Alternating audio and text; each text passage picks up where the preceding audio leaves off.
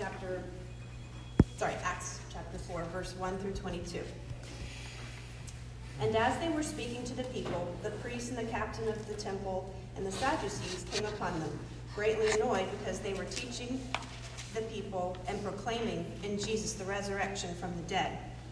And they arrested them and put them in custody until the next day, for it was already evening. But many of those who had heard the word believed, and the number of the men came to about 5,000.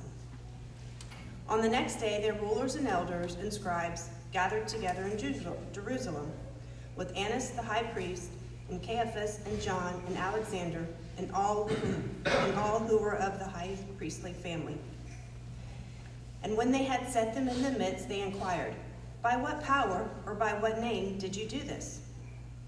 Then Peter, filled with the Holy Spirit, said to them, "Rulers of the people and elders, if we are being examined today concerning a good deed done to a crippled man, by what means this man has been healed, let it be known to all of you and to all the people of Israel that by the name of Jesus Christ of Nazareth, whom you crucified, whom God raised from the dead, by him this man is standing before you well.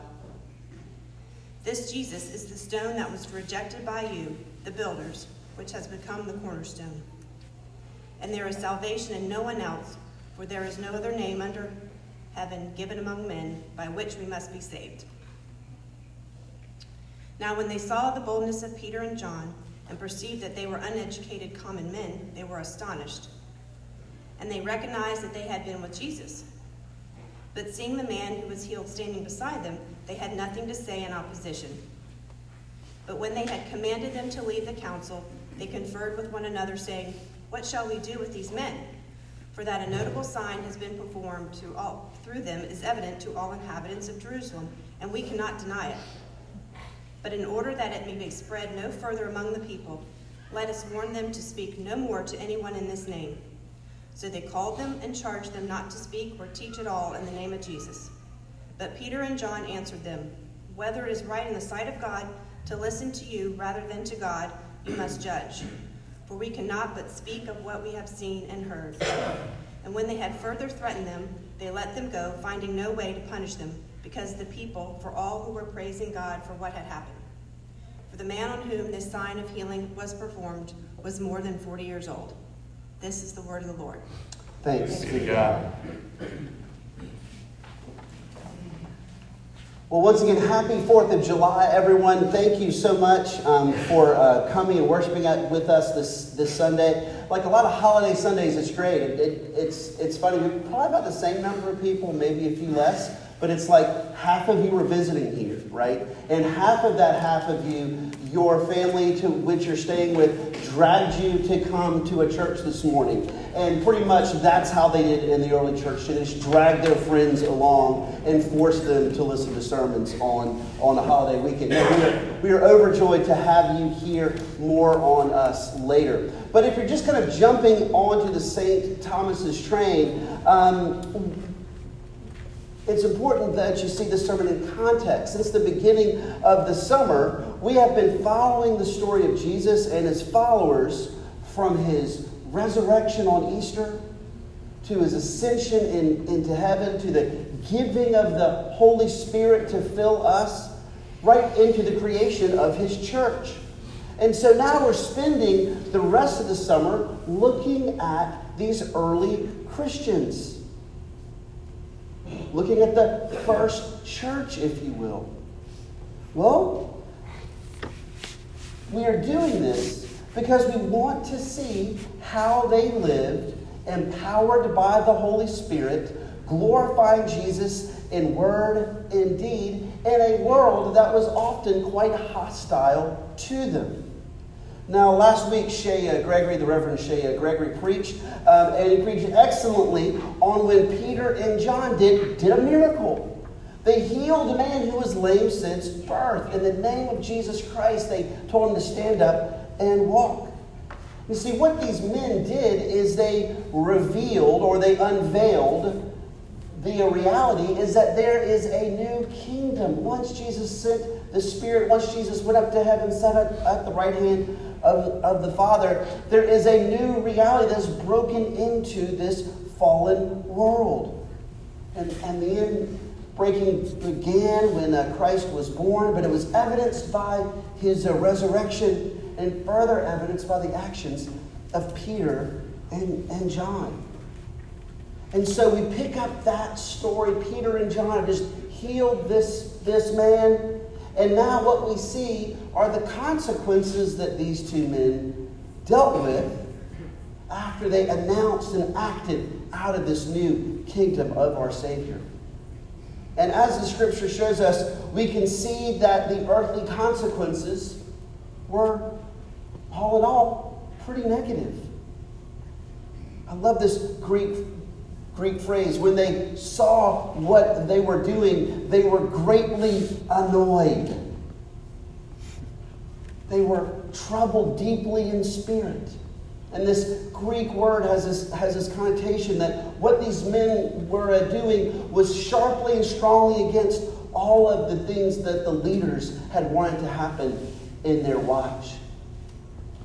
And so there's so many things happening here, but what I want to do is focus on three things that these consequences created, right? Three important things about these negative consequences. First, we want to see who was greatly annoyed. Second, we want to see why they were greatly annoyed. And third, how we Christians are to respond. So first, who in the story, who was it that was so greatly annoyed? Secondly, why were they greatly annoyed? And then finally, how is the church to respond? So, first thing, to really see what I think the scripture wants for us this day, I want to focus on who it was that saw this miracle, this man who'd been lame since birth, and he was 40 years old, and I think what that means in their parlance is he was worth giving up on. He was an old man, right? I tend, as a 43-year-old man, I would like a second chance, please, okay? But in their culture, once you hit 40, it was almost like you were beyond saving. But yet these men, when they saw this great miracle, were really upset. Well, who are they? Well, we've got a list in two different verses. First one is with the priests. Those were in charge of the sacrifices at the temple. There was the captain of the temple. He was also a priest. He was in charge of keeping civility around the temple area. There were the Sadducees, this really enlightened group. They considered themselves very enlightened. They didn't believe in the resurrection of the dead. And then if you look over at verse 5, you see that there are these rulers. There are these rulers on the council. There were 71 of them, actually. And they were the same ones who just a few months earlier condemned Jesus to death. There were the elders. There were the rulers of these clans, of these family groups. They were political leaders. And then finally there were scribes, these experts in Jewish biblical laws. Now, why am I going through this whole list? Well, if you notice, this is an incredibly long list of people that were perturbed, that were greatly annoyed by what Jesus or by what Christ's followers were actually doing. Now, you can't really do a one-to-one correspondence with us now, but if we look at the big picture, what we see is that all of these men had institutional power. All of these men were given the responsibility of ensuring that the culture and values of their community were upheld. And also, these men were raised in a system that shaped their understanding of God. Yes, in retrospect, they should have realized that their institution's teachings were wrong when they read the Old Testament for themselves. And yes, they, like us, were sinners and they were prideful and they didn't want to be wrong. And they especially didn't want to be wrong when they had condemned Jesus just a few weeks earlier by validating his followers. But I think it calls us, and the scripture requires us, to put ourselves in these men's shoes. You see, what Peter and John were doing was a direct challenge to all that they were taught and that they knew was true. These men were coming in to upset everything. And I think all of us know that, even though if we know that maybe our traditions or our views maybe may not be the best ones, at least it's the ones that we know. And when anyone comes into our lives and upsets them, it's greatly upsetting for us. When I became a Christian as a teenager, I was raised in a really conservative understanding of the Christian faith, which I hold to pretty much now. But one of the negative side effects of that was, with all the right intentions, it focused heavily on the sinfulness of people, which is true, but it so overemphasized this, and that the only way one could heal our sinful hearts was to turn to Christ. The way that I interpreted that, I began to think that, okay, does that mean that only Christians alone have right and good motivations for doing good things? Is that what the Bible's saying? And no one corrected me on that. So I began to walk through it. It was only the Christians that actually did good things for loving reasons. And that everyone else that wasn't a Christian was purely driven by selfish motivations. And then when I was in seminary, this got really challenged. We were placed, and I was placed in this secular nonprofit soup kitchen for the homeless. And those who led and volunteered in it, they weren't Christians. And I worked there for 3 months, but what I began to realize is that these people had enormously beautiful hearts. They were not solely motivated by selfish things. Yes, it is true. Was there sin in their actions? Yes, just like mine. There was a desire to work off sins. There was a desire to prove to themselves and to myself that we're basically good people, that we're not really sinners. And all that was there, certainly. But that wasn't it. There was a genuine love and care for those in need in this place, and an honest compassion and a desire to love them. And all of a sudden, this experience of these really loving people that didn't call Christ Lord shoved me back into the Bible and made me ask new questions of it. And for the first time, I saw that all people are made in the moral image of God. Yes, we're made in the image of God, but that means many things. One of the things is that even in our sinfulness, there's still a loving desire to love other people. Yes, sin mars it, but it never destroys that love. And I was blind to that reality because I felt that affirming anything good in a non-Christian would upset my neat view of reality, that somehow would water down the need for people to have for a Savior Christ. I was just like those groups opposed to Peter and John. Well, of course, as we'll hear in part 3, of course, the gospel is necessary for all people, as good as non-Christians and Christians are. None of us are good enough to not need to put our trust in Christ to forgive us of our sins. All of us need the cross of Christ. More on that later. But my whole world was upset when I was forced to see the full biblical reality.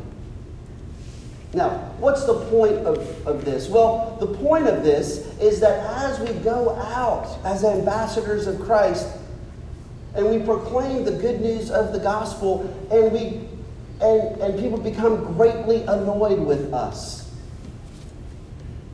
If you're me, your heart is tempted to just define them as just one-dimensional evil people, right? They're just bad people. They're totally devoid of any good. We're the good ones. They're the bad ones. They're driven by greed and power only. We're the only ones driven by good motivations. But I believe that this story reminds us that it's not that simple. Are they driven by those sinful things? Of course they are, but we have to be honest, so are we. As good as our intentions are, there's plenty of greed and selfishness and wanting to be right in our own hearts. But I believe that what this story does is it shows us that as we that as people respond with venom to the message of the gospel, we need to understand what's happening in their world. This kingdom of Jesus Christ is coming in and upsetting their entire world. And we, like Peter and John, are called to have patience and compassion with them. That's the first thing. That's who was annoyed. And I've touched a little bit on why. But I want to focus more deeply on that, and that's our second point. So if that's who was greatly annoyed, now we focus on why they were.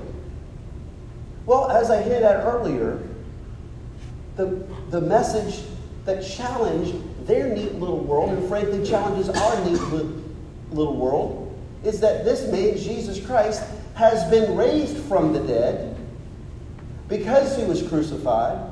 And he was crucified because we are sinners and we need a sacrifice. But this man is alive. He's been taken up into heaven. And now his followers have power. This is not a metaphor. This is not a legend that kind of began and grew over time and his original disciples that somehow this was corrupted. No, we have very early evidence. If you want more evidence of it, I'll be happy to share it with you. No, what we have is this amazing message that we say this man, Jesus Christ, defeated death. And you see, why that bothers them and why that bothers us isn't just because it's irrational, right? We can, well, that just didn't happen because I don't see that happening. People just don't raise from the dead, especially after three days. It just doesn't make any sense. But I think if you're like me, the reason why I really began to push back at that when I was a young person was not because I didn't believe that it was impossible, but because I didn't like what it meant. Because it meant that if this man, Jesus Christ, really did raise from the dead, that means that he truly is king. That means that everyone is wrong unless they agree with Jesus Christ. Likewise, if that man was really healed, if that really happened, then there must be more to Jesus Christ than we had thought.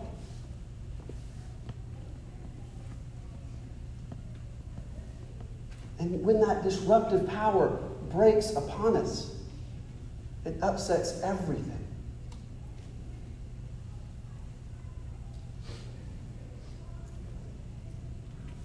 As we go out into this world, we have a very peculiar message. And that message is that this man, Jesus Christ, is in heaven. That he was killed on the cross, but that by the power of God, he has been raised from the dead. And now we have power in his name to heal this world. And I think one of the most painful moments for me as a person, I had this dear friend, and we were becoming closer and closer friends, the friend that you always wanted. And then one day he asked me if I believed that the resurrection was really true. And I said yes. And we had a nice, polite conversation, and we never talked again because he chalked me up to just being crazy.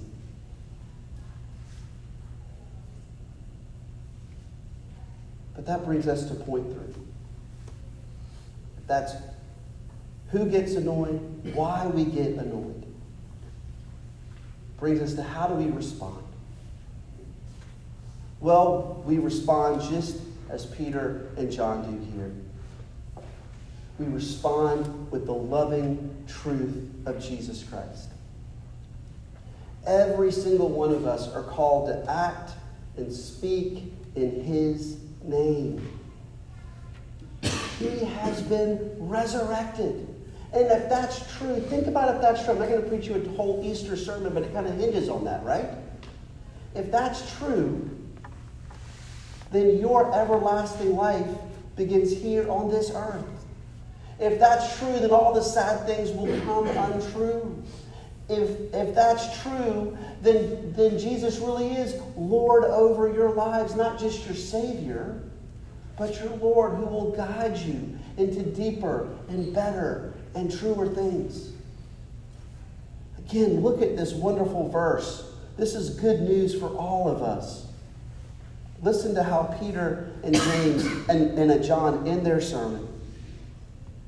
And there is salvation for no one else, for there was no other name under heaven given among men by which we must be saved.